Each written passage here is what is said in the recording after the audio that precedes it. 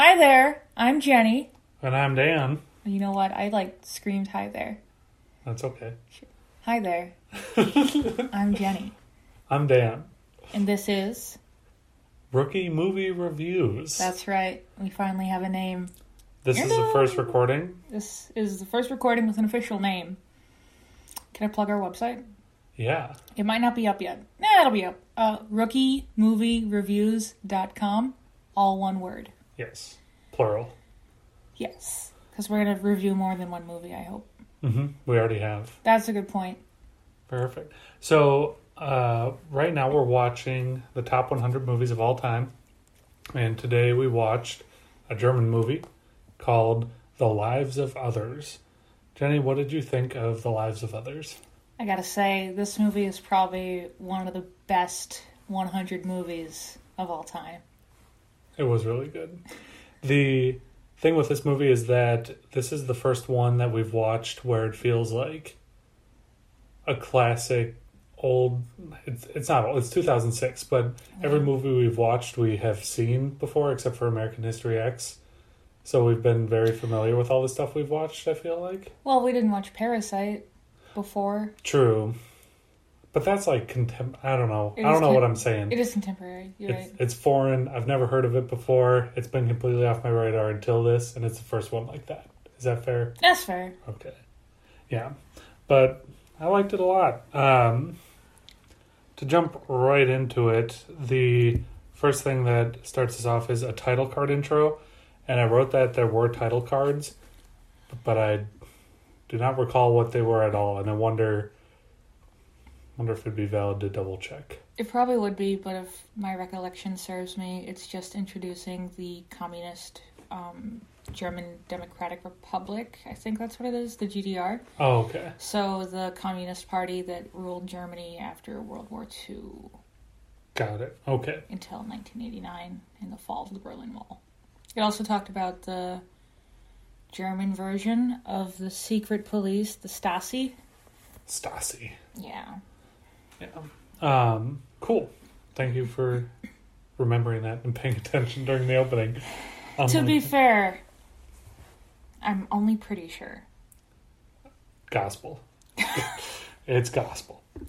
So the opening scene is this interrogation from one of our main characters, who I only realized near the end is named Weisler.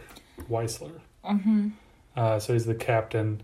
The interrogation scene was pretty cool to start off, because there were a couple jumps where he's interrogating. He's actually teaching a class, reviewing the interrogation.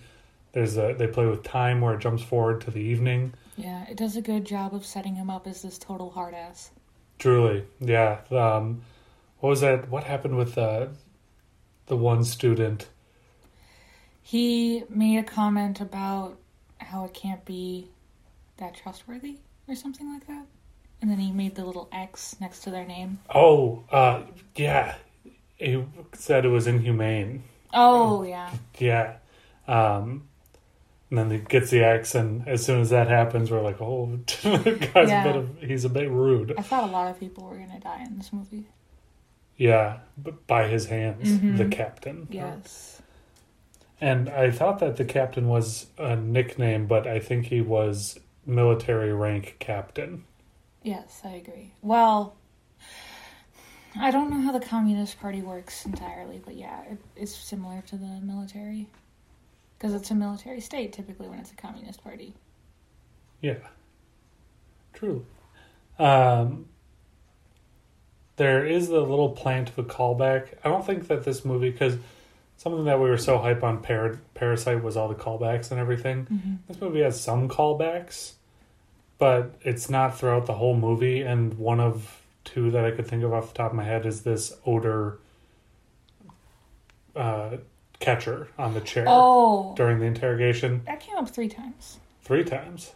Yeah, because he didn't make Krista put her hands on the odor catcher. So he was not as good as an interrogation officer. Oh, yeah. And then he didn't have an odor catcher for Weisler. And that could be, I guess that could be a misstep or a you're not in that much trouble. Got it. That's way far ahead. Can we cut that out? Okay, yeah, we can cut that out. Or leave it. Who listens to these? Well, we don't have to be completely beholden to plotline, I mean, don't think, as long as we stick with it and say our points. I guess a heads up, heads down, is that there are going to be a lot of spoilers in these things. Yeah. So if you haven't seen the movie, we're going to talk about the whole thing. Yeah. The whole thing. Front to back and all of our thoughts. It's a review. A spoiler-rich review. But we kind of jump... I don't really have anything else to add on to the interrogation scene. No. The thing that I really liked about the following sequence was, we meet the culture guy, and I forget his name, Grubzek. Oh, the blonde? Yeah, the antagonist.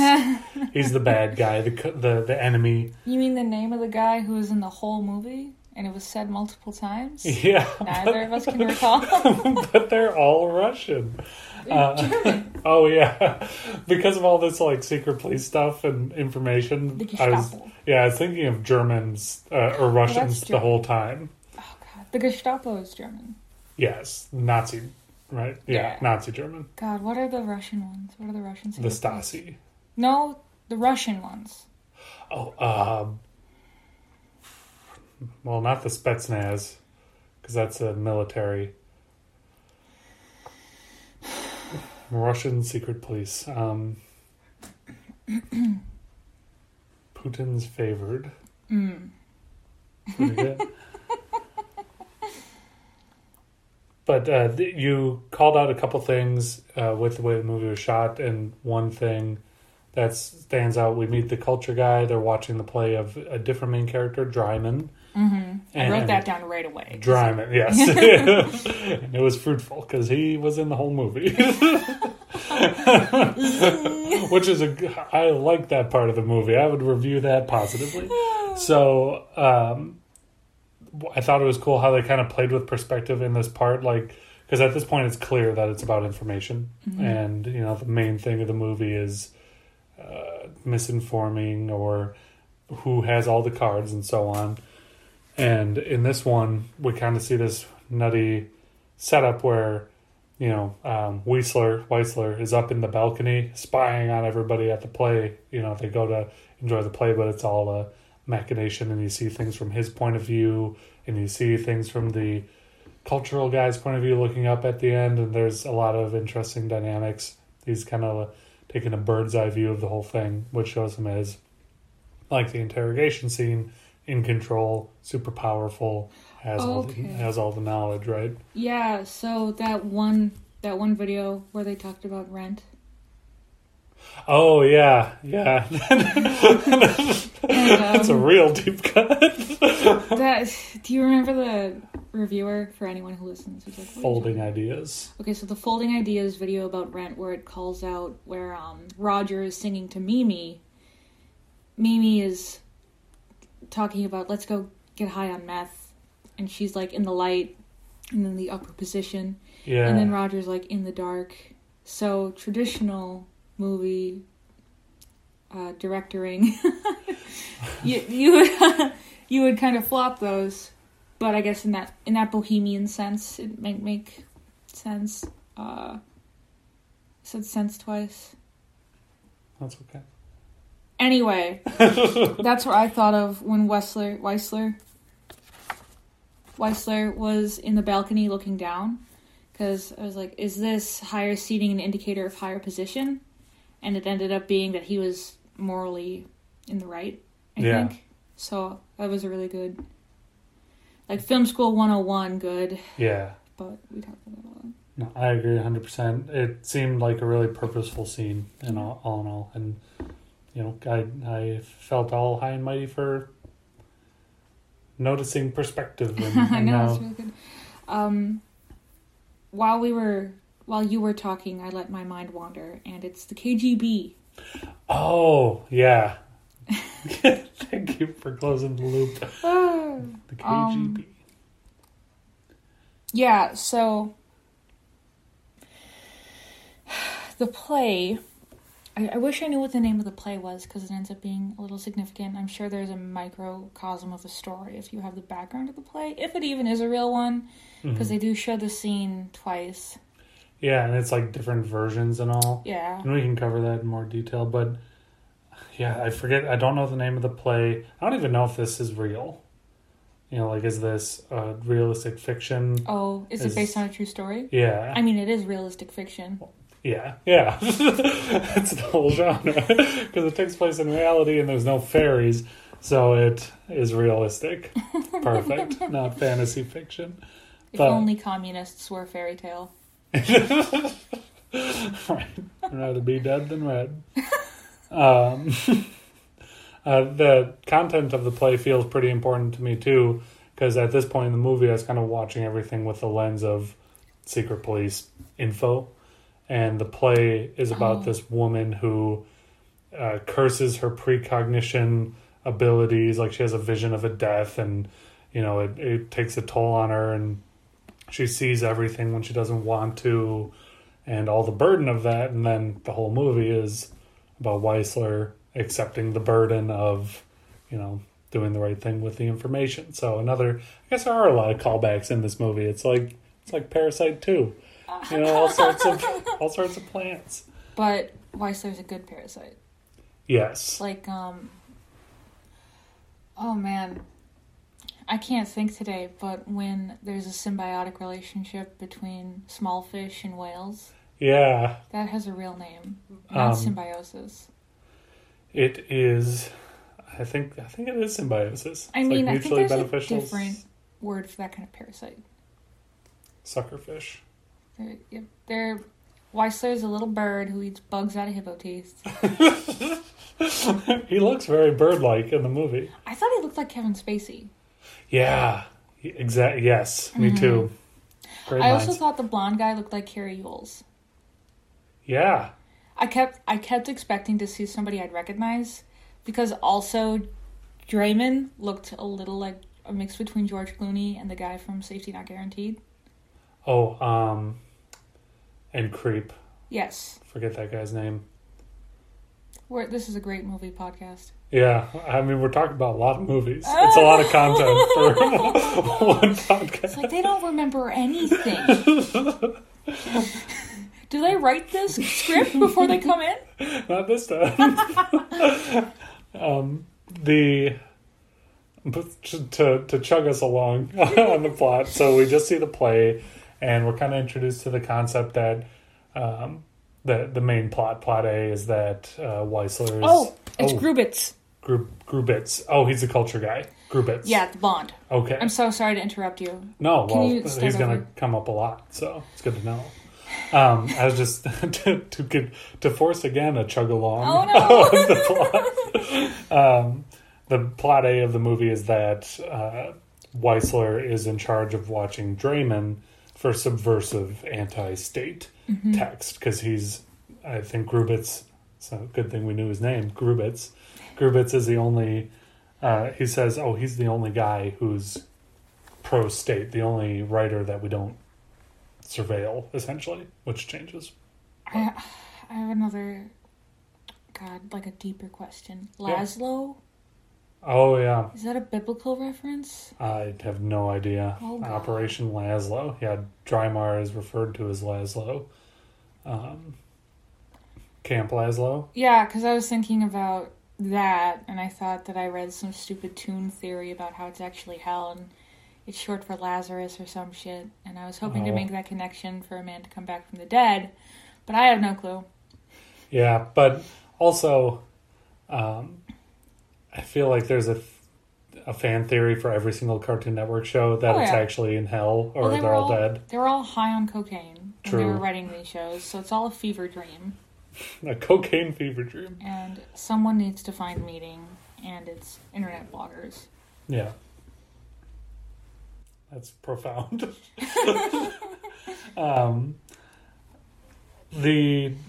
After this goes down, Grubitz speaks with Minister Hempf. Yes. And they... What? Spoilers. Minister Hempf, the rapist. Yeah. Much like Brock Turner, the rapist. Yes. It's part of the name. Yeah. It's like his... This is a divisive podcast, boys and Yeah, girls. we're doing politics. They agree to watch Draymar, even though there really shouldn't be. Grubitz is just a little... Suck up, yeah. Little kiss ass. Kiss ass.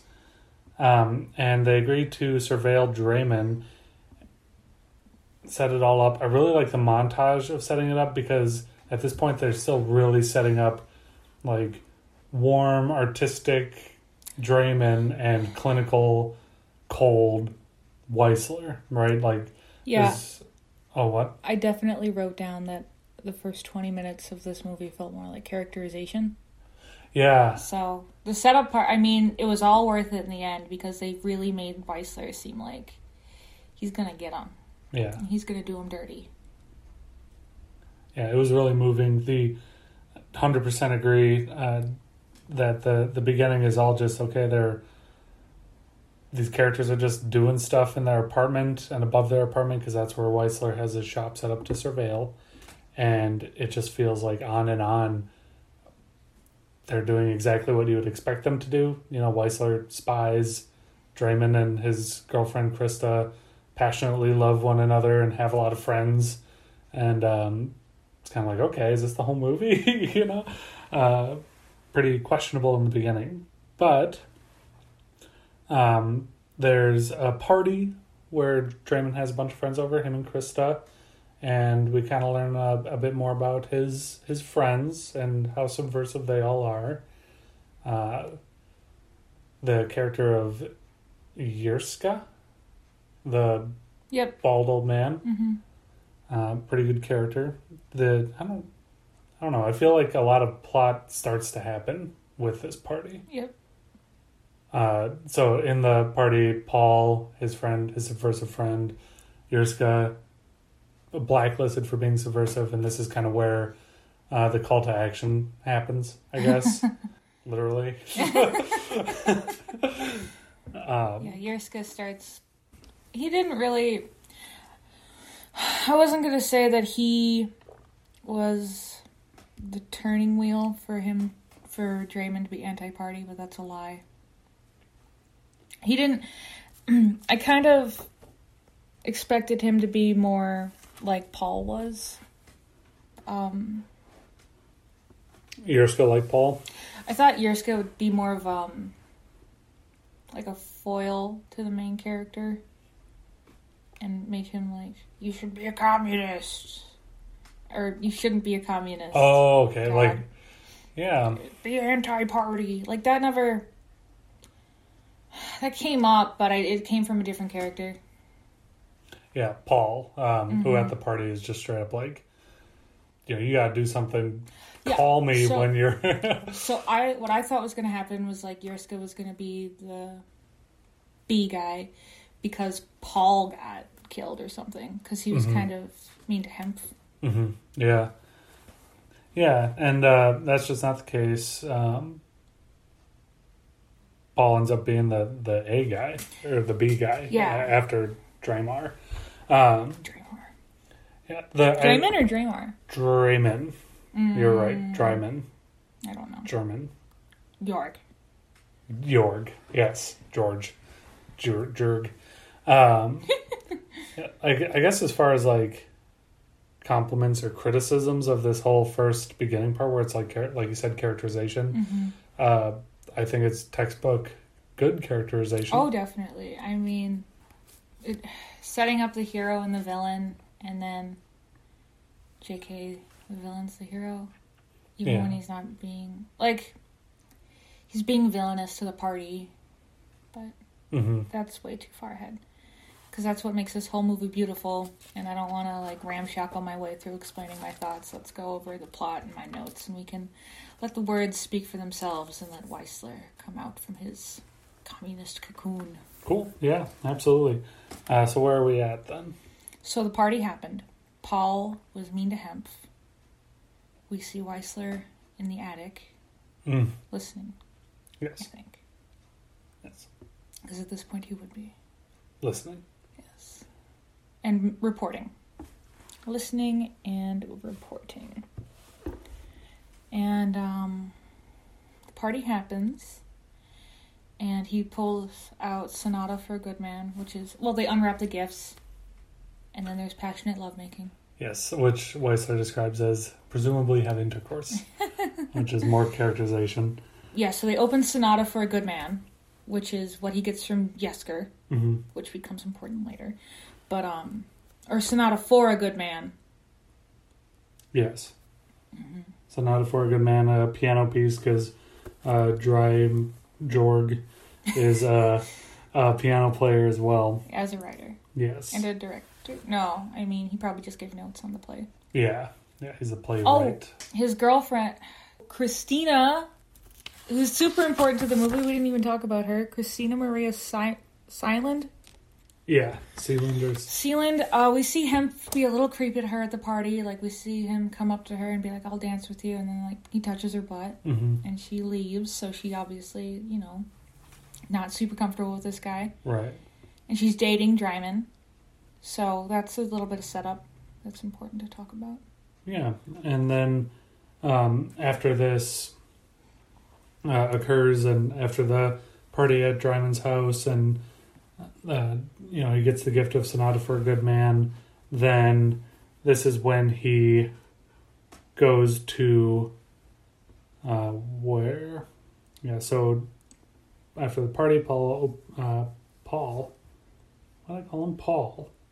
Because Paul's probably the easiest name to remember. Yeah, Jorg opens his gifts, gets Sonata for a Good Man, and then we actually have a cut over to Grubitz and Weissler having lunch. Yeah. At the bureau, and this is a good scene with that joke, the joke scene, so to speak. Yes.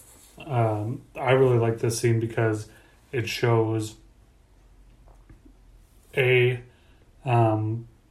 noticed Krista getting out of the minister's car and documented it, and Grubitz says, no, I struck that because we don't want to step on his toes. You know, he's our friend. And then this underling comes and tells a joke, and Grubitz like really gets off on toying with him. And it's kind of like, oh, pretty hypocritical. The whole system is like this hypocrisy, you know? Yes. Yeah. System is flawed. Yes. Do you have anything that you kind of want to touch on before we charge forward? Or? Well, the only thing I want to touch on before we charge forward is a spoiler. So, I also... in this scene, Grubitz being like, no, you can tell a joke. And then he tells a joke. Super hypocritical. I mean, that's exactly what you said, so I'm just reinforcing the point. Yeah, totally. Grubitz is a real shithead, and... Weissler is a true believer, because he's like, oh no, we should sit with the underlings. Oh, yeah. Because where does socialism start? Yeah, absolutely. Grubitz says, what was his line? Like, bosses sit over here. Yeah. And this is a thing where it's like, even though this dude works for this secret police, it's really good at making you care about him and kind of be like, oh, he's not so bad. He believes in the system, true believer, like you say. So the Minister Hempf, we find out, is... another thing that happens before we meet with Hempf is Weissler begins chalking the room layout. Oh, yeah. So that's another important, because he's doing his job. Characterization. Yeah, There's very so methodical. Yeah. Super methodical.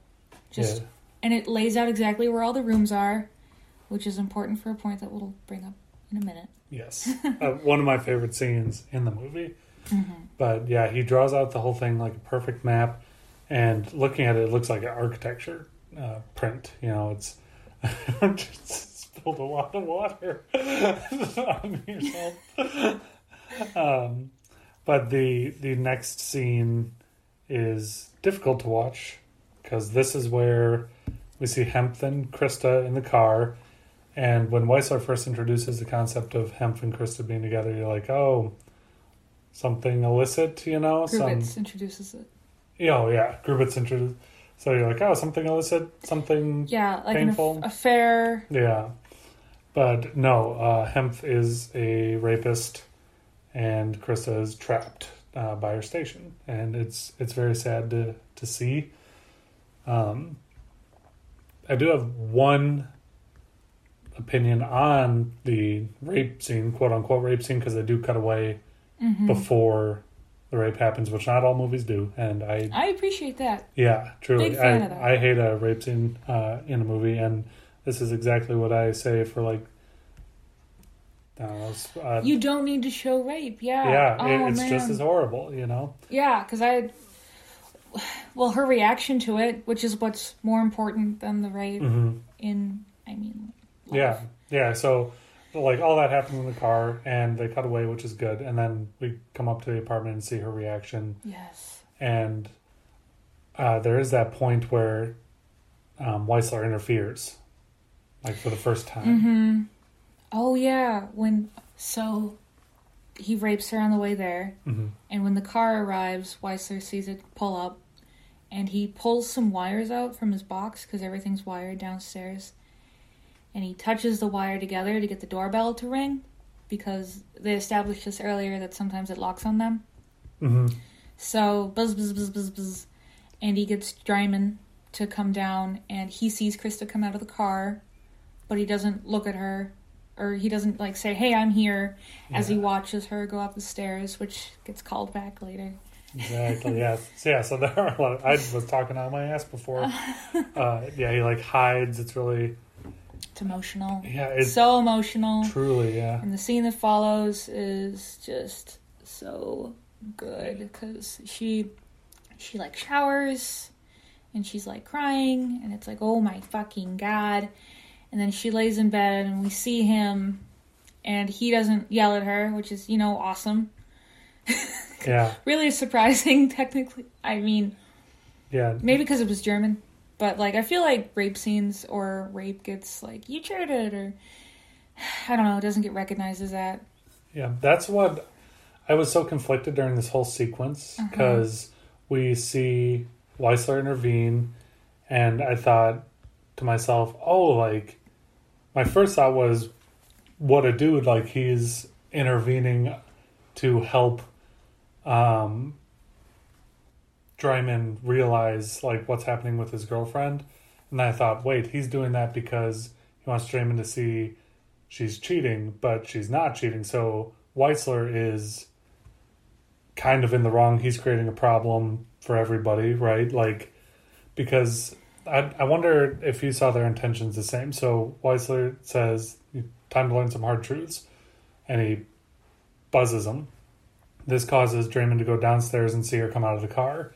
As far as my thought was that at this point, Weissler thought that Krista was willfully being unfaithful to Draymar rather than being trapped in a abusive, raping relationship. And so I think an American movie would play it like that. An American movie from 2006 might play it like that. Okay. Yeah. So I was geared up for that as well. So it was kind of a relief. Yeah. And then the other conflict was, Draymond, I George. wish we knew. Reiterman. I wrote down Draymond, so I'm going to keep saying Draymond, if I remember. I'm so fucking bad at this. I know. Yeah, I don't. I have it written down. I keep saying it different. But, he, as for all he knows, she's unfaithful right now. She's cheating on him. And then you get the touching moment where she requests to be held. And this was my favorite scene in the movie. Will you please do it justice? No. No. So tell me what's your favorite. So she's on the bed, and Draymond sees her, and she says, just hold me. And then we cut up to Weissler in the attic, sitting in his chair above the bedroom, like kind of curled up on his chair, listening to them be silent and stuff. And at first I'm like, oh, he's sleeping.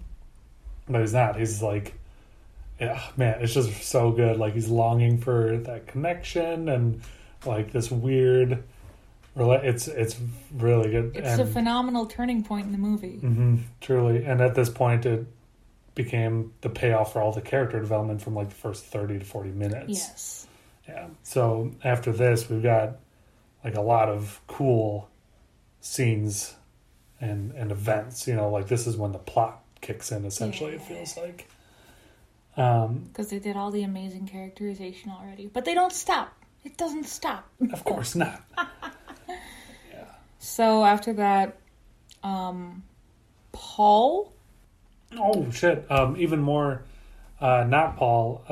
After this is when Weissler goes to his apartment and calls a prostitute. Yes. And he asks her to stay, and she's like, "Nope, I'm on a schedule." And then he checks his watch, and he's like, "You're not going to make it."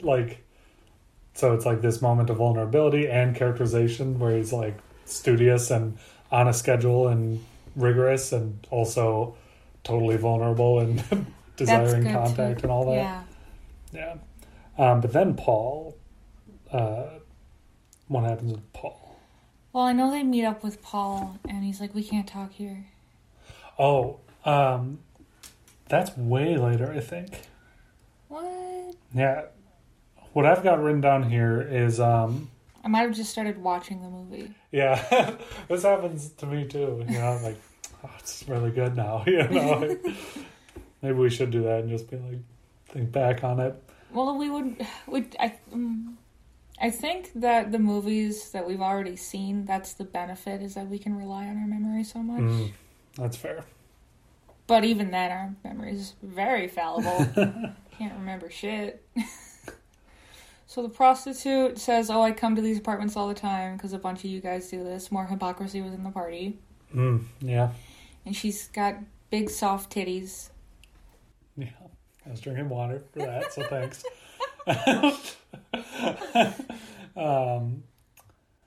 So we cut to the captain entering the apartment after this. So he witnesses their closeness and he wants it, so he gets a prostitute. He can't find it, so he breaks into their apartment, and the next scene is of him slowly touching their bed and looking around the place, living in their skin kind of. And we find out after he took a book of poems that Draymond was reading. So this is... Jesker. And Jesker. Yeah, so Jesker was reading... Yeah, I totally forgot that. That's what I was umming and ahhing over earlier, and then I switched into talking about how I thought Jesker was going to be a B guy. Why? My synapses, they fire, but they're like... but I don't want to make that connection. Let's go over here. Yeah, different connection now. KGB. Yeah, so at this is another fantastic... Man, after this, it's all hits of scenes. It's a really good movie. Jesker hangs himself at this point, and Draymond gets a call about it, and he pulls out Sonata for a Good Man. And he plays it. Plays it on the piano. And all the while, Weissler is listening above. Yes, that's... God damn, I just got goosebumps thinking about this movie. Why'd you get goosebumps, Jenny? What happens in the attic? Because Weissler starts crying while he listens to them playing the piano. Mm-hmm. Just real touching, and all of this machine-like behavior from the first half is being picked away by his involvement with this couple. I wonder if this movie is commentary on art. And what art can do to a man? And a woman. Yeah. Humanity. Humanity. Art. Humanity. It probably is. I don't know. Yeah, I think so. I didn't think of that lens at all. I was just thinking of human connection kind of. Yeah. But for sure, I mean, it's all... Well, art is part of human connection. Yeah. So I think you got a good point there. Good point, Jenny. Thanks. I get a gold star. So this also, after he's moved to tears, the elevator scene? Yes. Is that what you're owing about? Yes. Yeah. Sorry. No worries. So he gets back to his apartment complex and he hops on an elevator with a kid. I think he's leaving the apartment, isn't he? Oh, maybe. So immediately after I think he's in the same apartment complex as Draymond and Krista. Okay. It doesn't really matter. He gets on this elevator, and this little kid throws his ball into the elevator, and he chases after it. And he looks at the guy, and he asks, "Are you part of the Stasi? And I've heard that there are bad people. My dad says that you're bad people who put innocent folks in prison," or something to that effect. And Weissler starts asking, what's the name of your... You're like, oh my god. He's going to ask the name of this kid's dad. He's going to put the kid's dad in prison. But then he asks for the name of the ball. Yeah. And it's just like, oh. It's like he's got a heart. He's got a heart. It's really touching development. And after this, we cut back to... So, like, we're constantly cutting back to Draymond and Krista, and then Weissler. Draymond, Krista, Weissler. Weissler's the B guy. Yeah, the B guy. He's been the B guy all along. Well, he's the main character, though. Yeah, protagonist. He's the most change happens to him, so he's the protagonist. Good point. Yes. Remembering back to English freshman year. Yeah, the journey of the hero. So we see Draymond saying that he can't really, after his friend Yerska dies, he can't write anymore. He doesn't care about people, and his fears were that he would never have anything to write about, and he wouldn't care about others. And now both of those are true, and his only hope is that he doesn't lose Krista. And at this point, he still doesn't know that Krista is being extorted by the minister. He saw her get out of a car, he held her, and they kind of moved past it, and now she's saying, I'm going to go out tonight. And they have this big conflict, like, where Draymond thinks he's got all the info, and he confronts her about it, but he doesn't. He's misinformed, and it felt like one of those scenes where he's like, I know what you're doing, and she's like, oh, the jig is up. Now we're both talking about the same thing, but she doesn't confirm 100% that she is being harassed and assaulted by the minister. She says, she just kind of reacts like, well, you need to do this too. You're beholden to the party too. And it kind of felt like there was just a bit of a barrier between them. I think there was a barrier, because if there wasn't a barrier, she wouldn't have stormed out. Yeah, true. And we find that out in a really well crafted, like, reveal scene, kind of, because Weissler's listening the whole time, and he's like hanging on every word of if she's going to go or not, and he's fully fabricating the transcript at this point, which is important to say. He's like, he knows that she's going to meet the minister, and he's like meeting a classmate, like full on, pretty much defected, right? But maybe not, Well, they said keep hemp out of it, and she's saying meeting a classmate. So there's it's room. Still some party ties. Some party ties. He still loves Big Brother. Yeah. Forgot about introducing the secondary spy guy. Yes, who looks like, Chris Farley. Yeah, like German Chris Farley. Why does Germany have this factory of similar clones of all these American actors? Just Hollywood lookalikes or something. It was weird to a degree, but I forgot about this guy, and I hate this guy. Oh yeah, he sucks. He's bad at his job. Thankfully, because if he was good, he has opportunities to blow the whole thing up. Doesn't sound like a play. Exactly. Yeah. But, so he's hanging on every word. His replacement comes and cuts him off. So he has to leave. I felt like in this scene, there's that moment where he's like hanging on, listening to the argument. And I thought he's really invested in their lives. And also he is kind of working to make sure that they're not saying anything incriminating. I kind of thought he was like hanging on to like let them finish a sentence that would damn them, so to speak, or maybe I'm just assuming too far into the scene.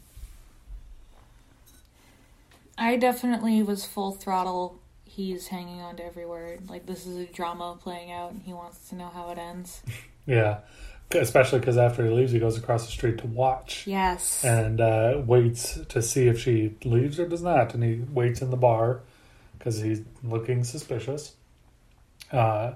He's also switched from a soda water to vodka, which I wondered, maybe there's something to like the warmth of like liquor or something, because there's a lot of scenes where Draymond and Krista are drinking wine, and Yesker, when they go to his office, is filled with wine bottles. Oh my god. And then Krista orders Krista comes into the bar and she orders a cognac, which is a cordial. Yeah. And then even later on, when they get full into their, business, they celebrate with the real stuff from some other company. So like there's all this booze throughout, and when he switches from soda water to vodka, shortly after this is when Krista enters and he confronts her directly. Vodka's a party member drink. Ooh. Because hemp gets a vodka. So. Oh, yeah. Yeah. This was a really touching scene because an element of their argument that he was listening in on was, who are we and what are we doing, and, what do we have to give up to stick to what we believe in and all that kind of stuff. And he confronts her directly with all this knowledge. And basically crafts the perfect argument to prevent her from going to the Minister Hempf. Yes. Which was so good. very nice. Fuck. I love this man. Yeah, truly. He's a really well-written hero. So... Oh, man. The whole movie, it becomes do the right thing. Do the right thing. And then he does it in the most perfect way. Exactly. It's so well-written and so patient, too. Yeah. He's not running up to her and it's nothing insane. At times I thought he's just going to walk into the apartment and be like, I'm with the Stasi and we got to get you out of here. But that never happens. It's really patient and everything is planned. What? I never thought that would happen. Oh, really? I was ready for it when things were getting tense. Yeah, so Weissel tries to stop her, and this is another great scene. It's just so human. She comes back, and Weissler comes back in the morning for a shift.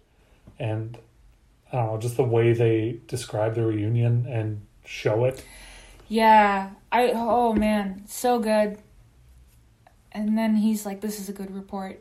Yeah. Not because the guy had done any exemplary writing, because he also does something to the effect of nothing else notable happened, which is not a great report, unless it is. But this is a good report because they got back together and they fucked about it. Yeah, what he called it, vigorous lovemaking or something. Yeah, I think the blonde's a bit of a pervert. I think that was good too, because he would, in one of his character introductions, he's like, "Oh, I love artists because they bang so much." Yeah. And Weissler's just like, "I love this artist because art." Mm-hmm. So good. Good point, yeah. Oh, so good. And also that reunion is kind of like the melding. It's literally a melding of the two lifestyles, because we have the report written and that's superimposed over them having sex in bed. Oh, right. Oh my God, I forgot about that. Yeah, so it's like the description and the clinical, Stasi stuff, and it's this... conflict right on the screen, just visible. So that's bad UX, because you can't read text over a background without a high contrast ratio.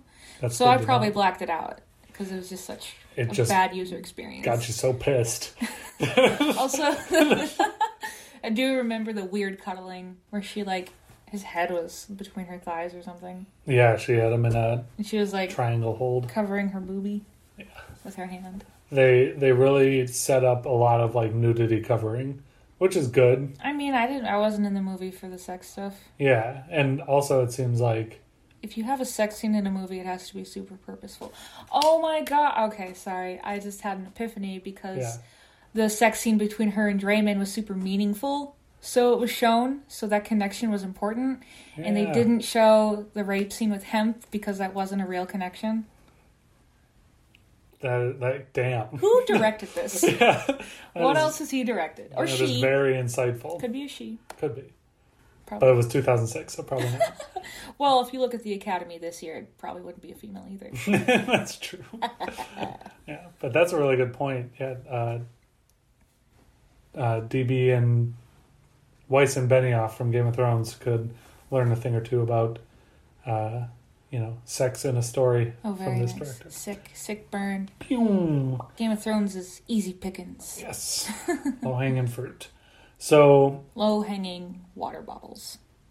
What? Because they had all those water bottles on set. Oh, candy. Yeah. I'm like, Johnny, fuck are you talking I'm like, that makes no sense. That's a deep cut. That's another deep cut. Okay. Okay. So.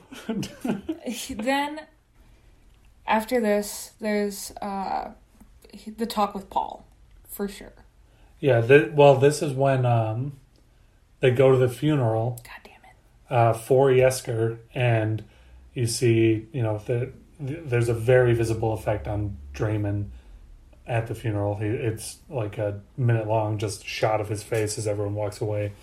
And then, you're correct, he starts writing the inklings of a subversive text about suicide and goes to meet Paul. Yes.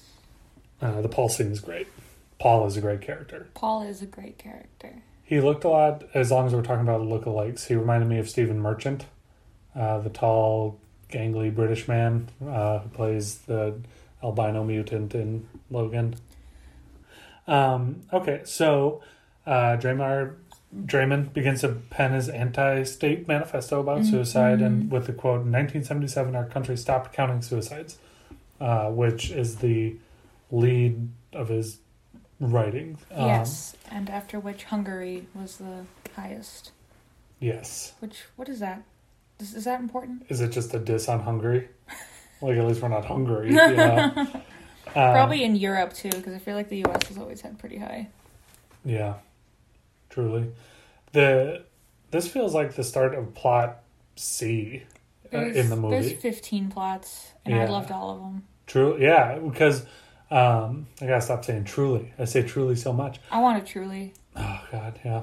That'd be good. Some good spritzer. Sponsored by Truly. So, what are the plots in it? Because the first one... can we talk about that? Yeah. Yes. So every character has their own motive, and I think that's creating its own plot. That's a good point. So, Draymond takes a long time to learn. Yes. And Weisler, we've been learning from the beginning, slowly. Good dramatic tension all Yeah. around. Yeah, so those are the two main guys. Those are the main ones. I think Grubitz has his own plot because he's trying to gain traction in the party. And speaking of that, I think that's really well done now that you mention that, because the first scene that we see him, it's very much Weisler is this cold bastard that Grubitz is afraid of. Mm-hmm. And by the end of the movie, completely flipped. Yes. Grubitz becomes this, party stooge. So, other characters. Krista has her own plot where she's getting raped because she wants to do theater. Mm-hmm. Yeah. I wonder, how does this... Because when you watch a movie and you're like, wow, this movie hates women. I don't think this movie hates women. I think this movie recognizes the situation of women. Yeah. I was going to say... power dynamics. So. Okay, yeah. So, but I mean, also her whole plot is... She needs meds. Yeah. And she wants to do theater. And the unfortunate circumstance is she has caught the eye of Hempf. Yeah. Hempf has his own motivation because he wants to get Draymond out of the picture so that he can form a relationship with Krista, which wouldn't happen. Mm-hmm. I don't think Paul gets his own plot, but shout out Paul. Yeah, Paul's a good dude. And speaking of Paul, they're at his apartment now because Draymond has had a change of heart where he's like, you know what, you're right. My friend died. I got to do something. I got to use my station. And they have this cool little spy moment where he's like, I've been listening to a lot of music ever since I tried to go to the West, and they play music. They agree to meet at a park because Draymond says, oh, my apartment's safe. I'm not entirely certain we ever set up that this is Berlin. Oh, yeah, this is East and West Germany. Yeah. It's a German movie and there's Stasi. Figure it out. Yeah, so early 1980s, late 1970s. 1984, I do believe. 1984. That's the year Rachel was born. Oh, they're really deep cut for our true fans. Yeah, so at this point, Draymond is convinced that his apartment is clean, and they meet up in the park, and I'm kind of glossing over this part where they meet in the park, but they basically all agree that they need to publish this suicide article. Okay. I thought I'm having a nosebleed. Oh, no, But- I don't think you are. Oh my god. Can't remember shit. Having random nosebleeds. Or just boogers. Should we redo this one? The whole thing. Well, I think we're at like 40 minutes. Okay, let's wrap it up. Okay, let's wrap it up. Bop, bop. So they are convinced that Draymond has a clean apartment when we, as the audience, Dramatic tension. know that he does not. And they devise a neat little plan to see if it is clean, where they have this loud conversation of how they're going to smuggle Paul to West Berlin in the Gold Mercedes. gold Mercedes under the seat. And they're very specific. They'd even tell what street it's going to be at. And what border they're leaving on. And of course, Of Weissler course. is listening. Yes. Because the apartment's bugged. Yeah, and I love I guess this kind of answers how, I'm like, oh, did party ties anymore? And you say, yes, party ties. And this kind of proves it, because when they're like, oh, he's going to sneak him out, it shows Weissler, and Weissler is literally like, damn it. Like, no, they're trying to sneak out this Paul guy. Like, he's clearly frustrated that they have this plan. And then he makes a call to report them, and catches himself, and he's like, no, you get one, my friend, he says. Yes. Super good. Yeah, which is a really exciting moment of dramatic irony, because because we know it's a Dramatic ploy all tension. They're all was the same. Well, they're not Is all it? the same.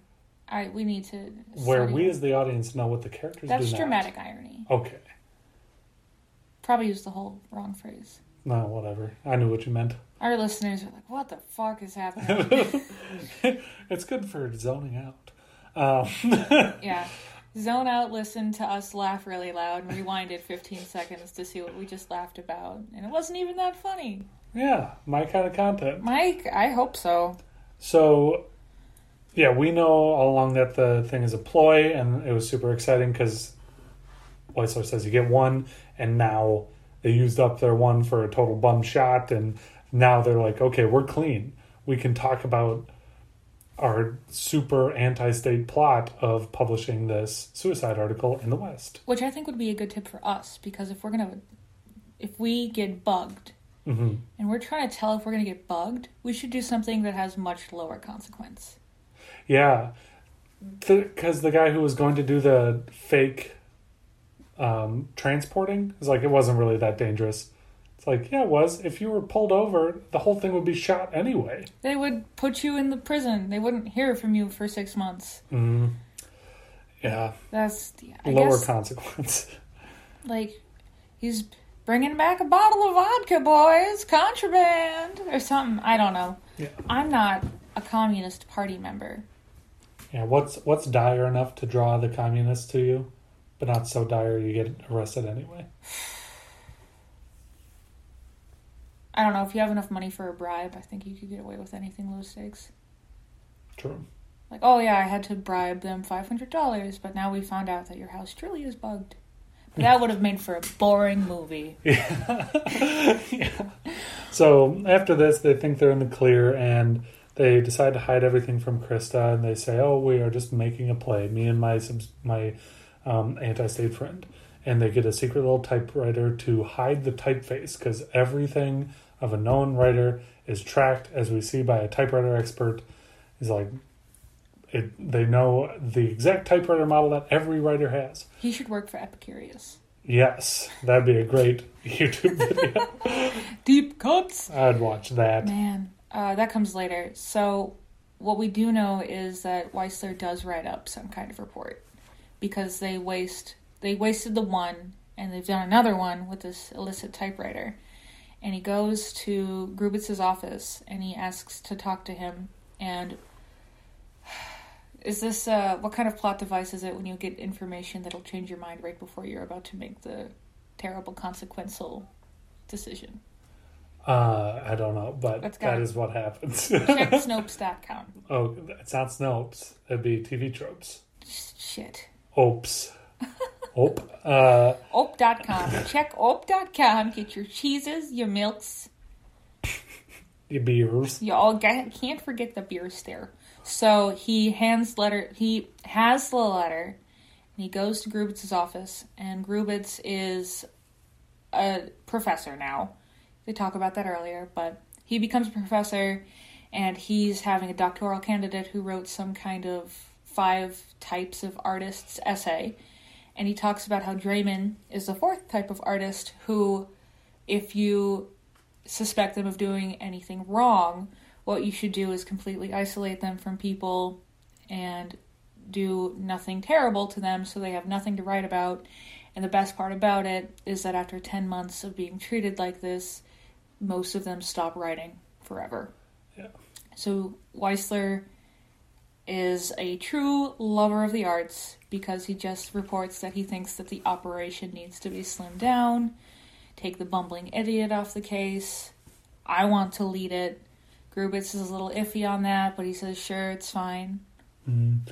And at this point in the movie, I feel like it's been written to the point that basically any amount of doubt anywhere is really scary, which is the actuality of East Germany or whatever at the time, but there's just so much paranoia and skepticism that when Grubitz is like, something seems off about this, I'm like, it's all shot. You know, like, Weisler's gonna die, they're gonna be caught, it's all going down. But not what happens. Mm-hmm. Well, it made me think of that scene in Inglourious Bastards with the milk. Where he's like, oh, the opening scene? Yeah, where corners them. It's like, shit is up. Mm-hmm, truly. It's on the list. Yeah, we're going to be doing that movie. Oh, awesome. Yeah. So just another example of amazing tension. So one that I would harken back to because, that's a good movie. Mm-hmm. This is also a good movie because it made me feel the same way. Yes. Yeah, I really like that scene, and I really like this scene. Let's see. Where are we at? So after that, he leaves, and they're trying to find anything to get this hemp calls. And he's like, you gotta do something, this bastard's... something must be done. Mm-hmm. And they end up catching Krista at the pharmacy, where she gets her illegal drugs. Because I don't know what she has, but when she doesn't have the drugs, she touches her face a lot. Yeah, and this is after Krista walks in and sees... That, I'm sorry, yeah. She stands up hemp, which pisses him off, and she walks in and sees Draymond hiding the writer under the floorboard where he hides it to prevent identification by typeface. Mm-hmm. And then she gets arrested at the doctor. And this is all, of course, after the text was published. Yeah, that's another key plot point. Yeah. Man. The article is smuggled to the West. It's published. The hunt is on.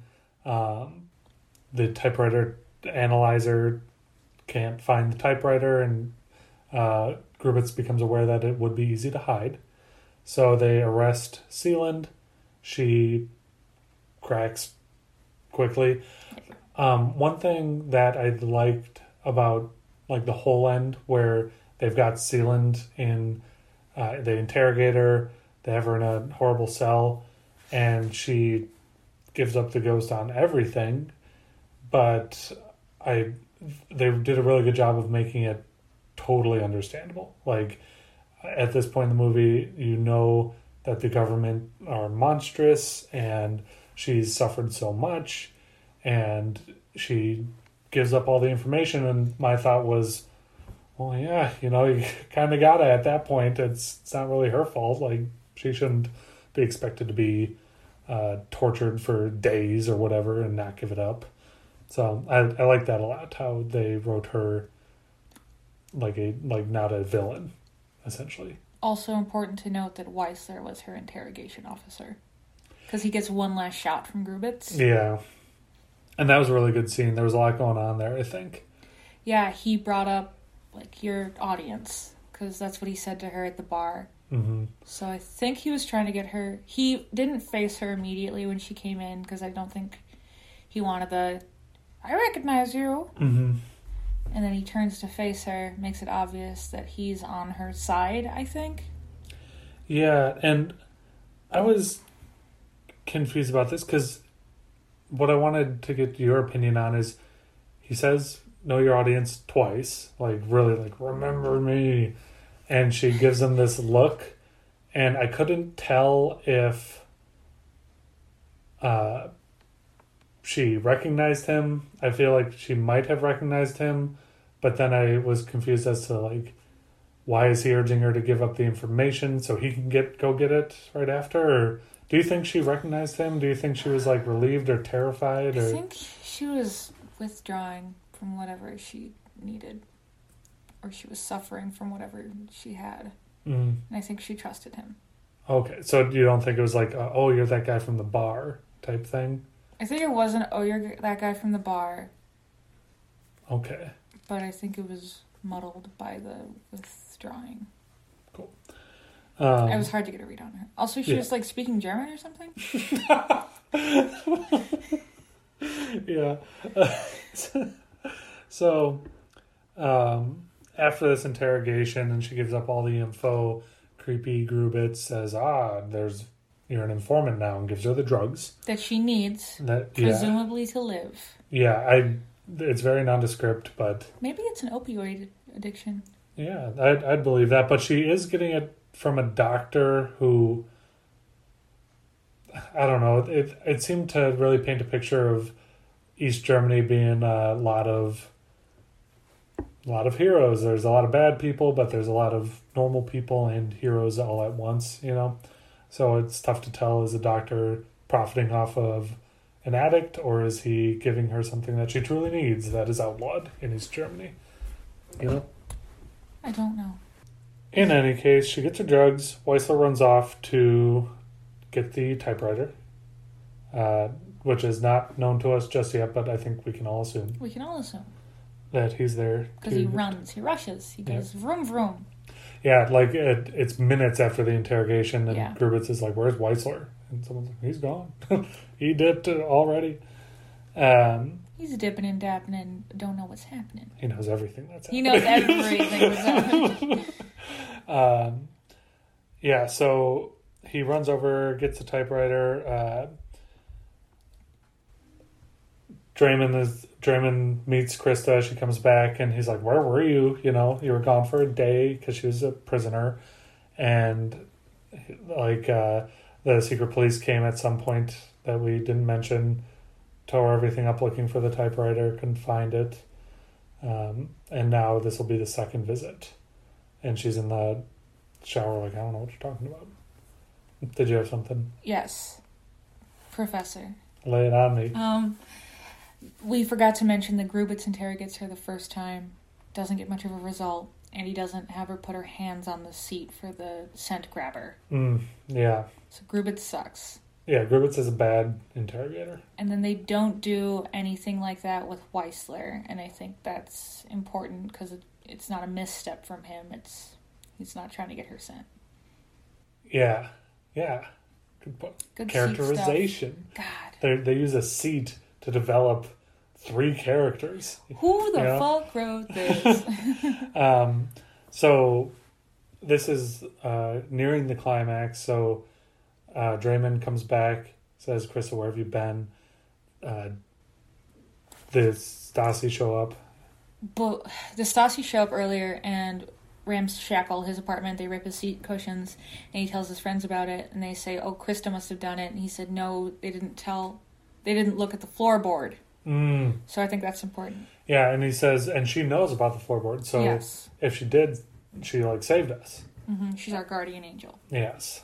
So then the second visit, she has now told them about the floorboard. She told the hero, Weissler, the hero of our story. But everybody else heard it. So they come to double check, and I was so annoyed with Grubitz during this scene where he's like, oh, floorboard's not up to code. It's acting all like a hot shot in front of his soldiers. Just characterization, He's a pompous ass.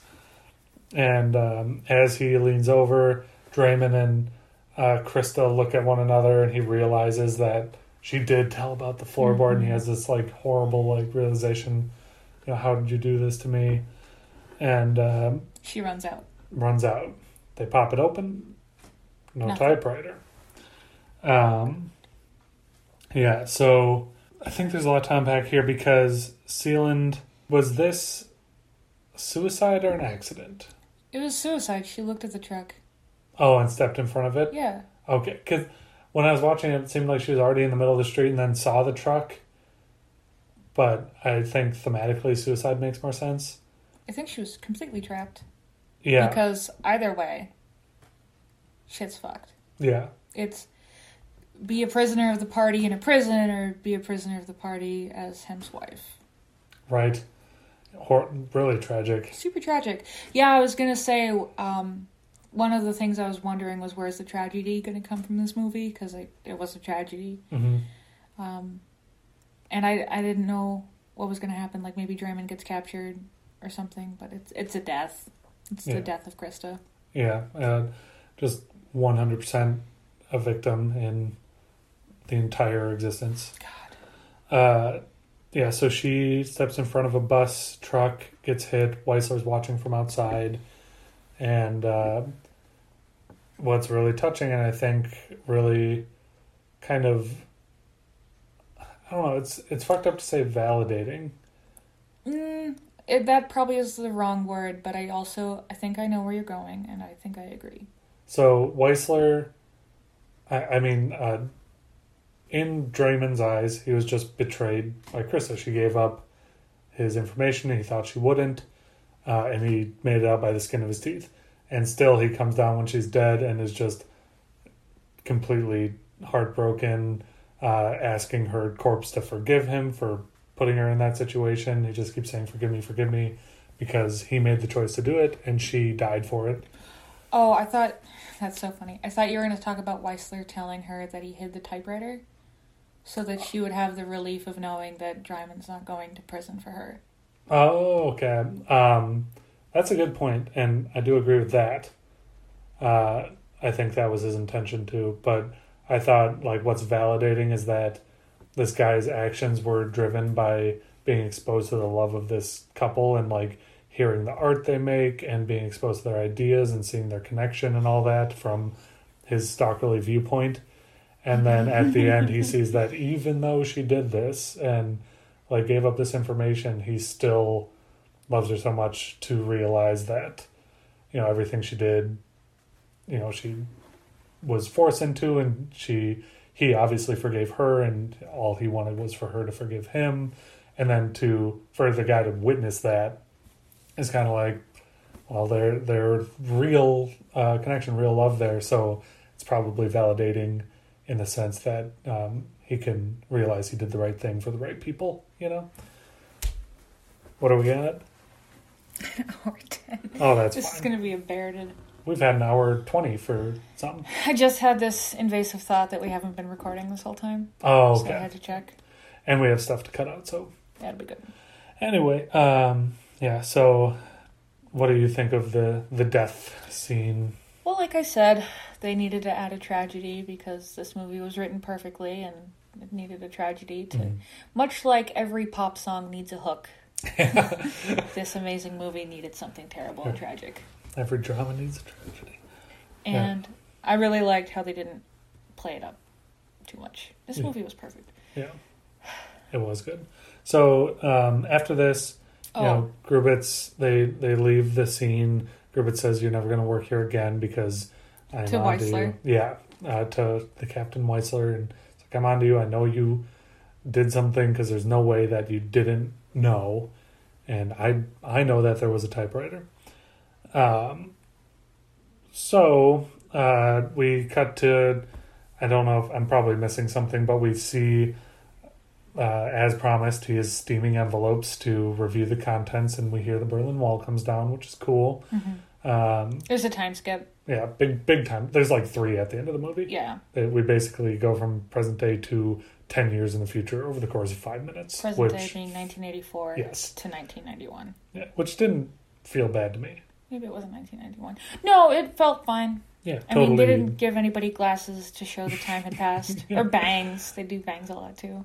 Bangs and fucking glasses. Weissler showing up with bangs. So we see...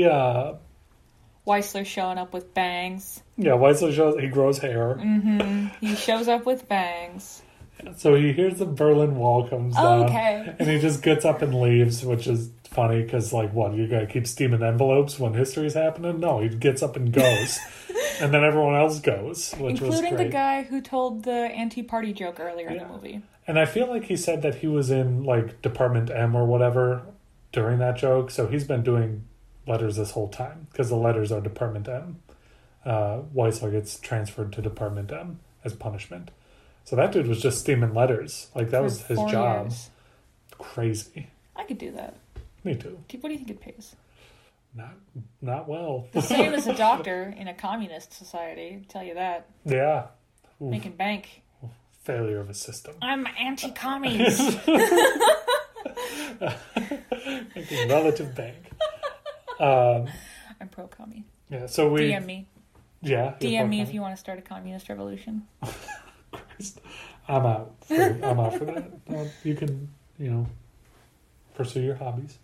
And I'll support that. But... end of the movie is movie.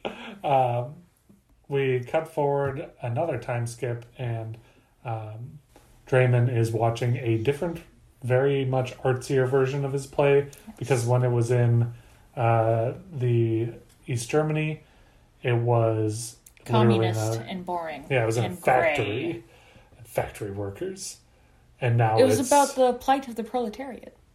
Secretly, yes. Right? It would have to be secretly.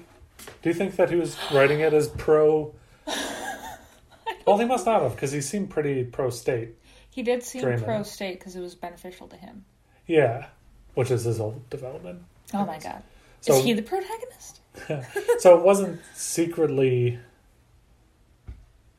I don't pro... know. It was just whatever. women in a workhouse. Yeah. And then they have this super stylized...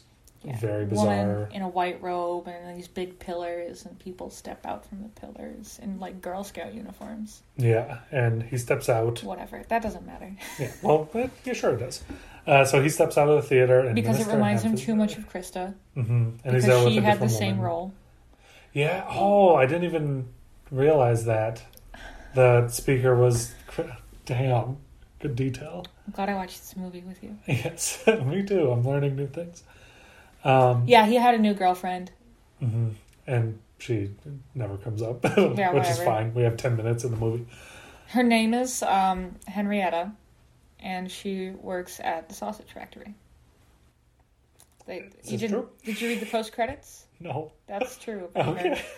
I believe you 100%. Good bit. So Minister Hemp is out there, and they're talking about basically, East Berlin. Minister Hemp is like, it was great. And, we're all like, no, it wasn't. Well, it's great for It was great for Hemp. the scum that rose to the top of the stock pot. Exactly. Good for scum. And Skim the scum. Manny Matheson reference. Deep cut. So they're talking, and Draymond asks, why did you never bug my house? And Hemp is like, of course we bugged your house. We had the full thing going on. Check your light switches. And then we get this scene where Draymond goes around his house slowly pulling at all these wires. Has to take a break because he's pulling out all these wires. Mm-hmm. And he pulls out more wires. And eventually he goes down to some ministry.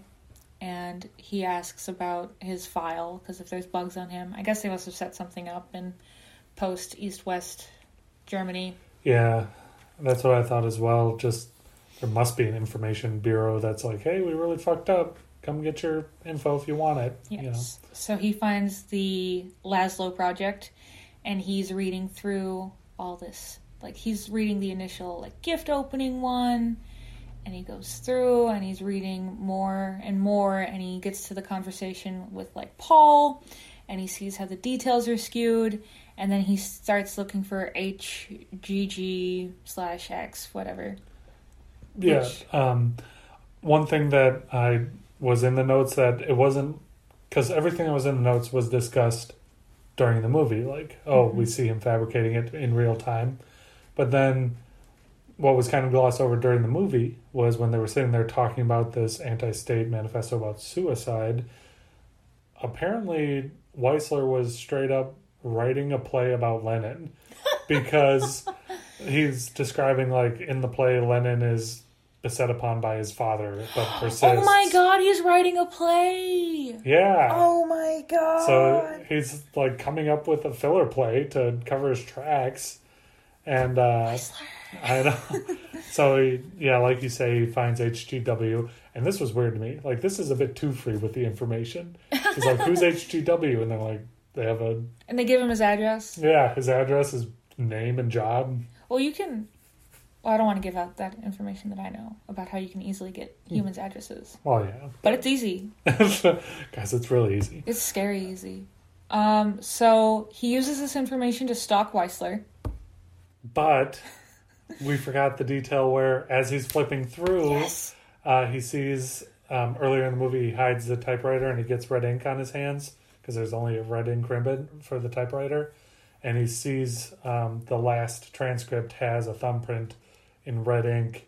So he realizes that this HGW guy, with all the misinformation in the transcripts, with the red ink, he's like, this guy took the typewriter. Yes. My surveiller so good. Did it. Was my guardian angel. Yes. Fuck. So he finds him on his... Stop cracking your knuckles. So he finds...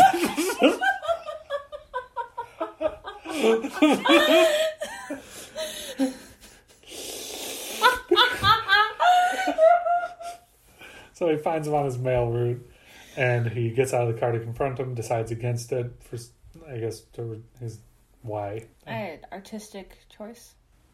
Sure. I don't know, like... 2 more years later, the guy's... so sorry. Another important thing to point out is Hemp said, Draymond, you haven't written since the fall of the Berlin Wall. Yes. And then we fast forward 2 more years. Our pal Weisler is on his mail route. Because he's a mailman now. Yes. And he sees... This is after the first mailman route where Draymond didn't talk to him. And he sees Draymond's face in the window of a bookstore. He wrote a book called Sonata for a Good Man, which is the piano piece he played and caused Weisler to cry. And it was his friend Yasker's gift. Really good closing of the loop. Goes in and then finds the copy, reads the dedication, and it is for HGWXX dash, his call sign. Yes. In gratitude. And at that point, we get the freeze frame where Weisler's like, no gift bag. It's for me. It's like, oh, what a great last line. So good. I have to say I did not like the freeze frame. Yeah, it was weird. It's like the ending of The Breakfast Club. Just bam. It's a gimmick. Yeah. I also thought the fish lens was a gimmick. And we didn't talk about it, but the woman with the peephole, how she's looking at the people who go and bug Draymond's apartment. Mm-hmm. Who watches the Watchmen. Yeah, that felt like a gimmick. Yeah. So it was... stylized shots show that the shot is important, and then she doesn't come up again. Well, she comes up to tie Draymond's tie, and there's dramatic irony that she knows he's been bugged, but she doesn't come up again.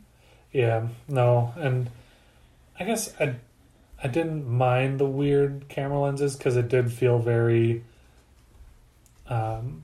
what's the word for watching in, and voyeuristic. So it felt unnatural and voyeuristic when it's a private conversation or a private moment and we're seeing it anyway. But I guess you're fair, it's on the nose. I didn't see it happen again, and I wonder if that I mean, maybe that means it was more intimate, but they also didn't use the fisheye lens enough to make it a theme. Because something has to be brought up 3 times to be a theme. I don't know if it was 3 times. Well, there's one in... Maybe it was a theme. Trying to remember, because it didn't come up a whole lot, but if it did, then it'd be like, what's with all this fucking fisheye? That's true. Yeah, there weren't that many stylized shots nearing the end of the movie. At least I didn't feel so. Yeah. That's not true. Never mind. Why? Because when Weissler's on his mail route, there's him and then the whole background, so it's just more isolation.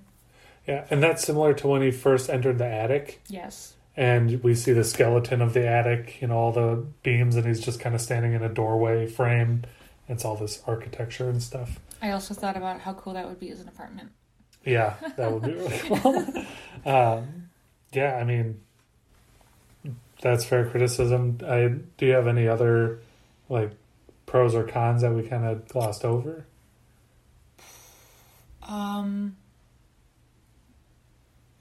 No, I guess not really. What would you rate it? You ready to rate? Yeah, I'm going to give this a 9. I'm feeling a 9 too.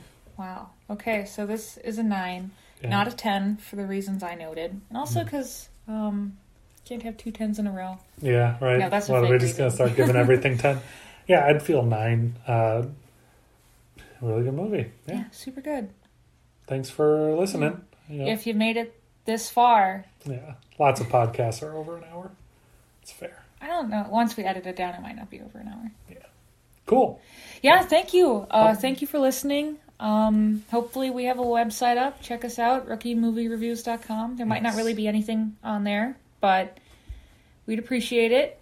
And goodbye. Bye-bye.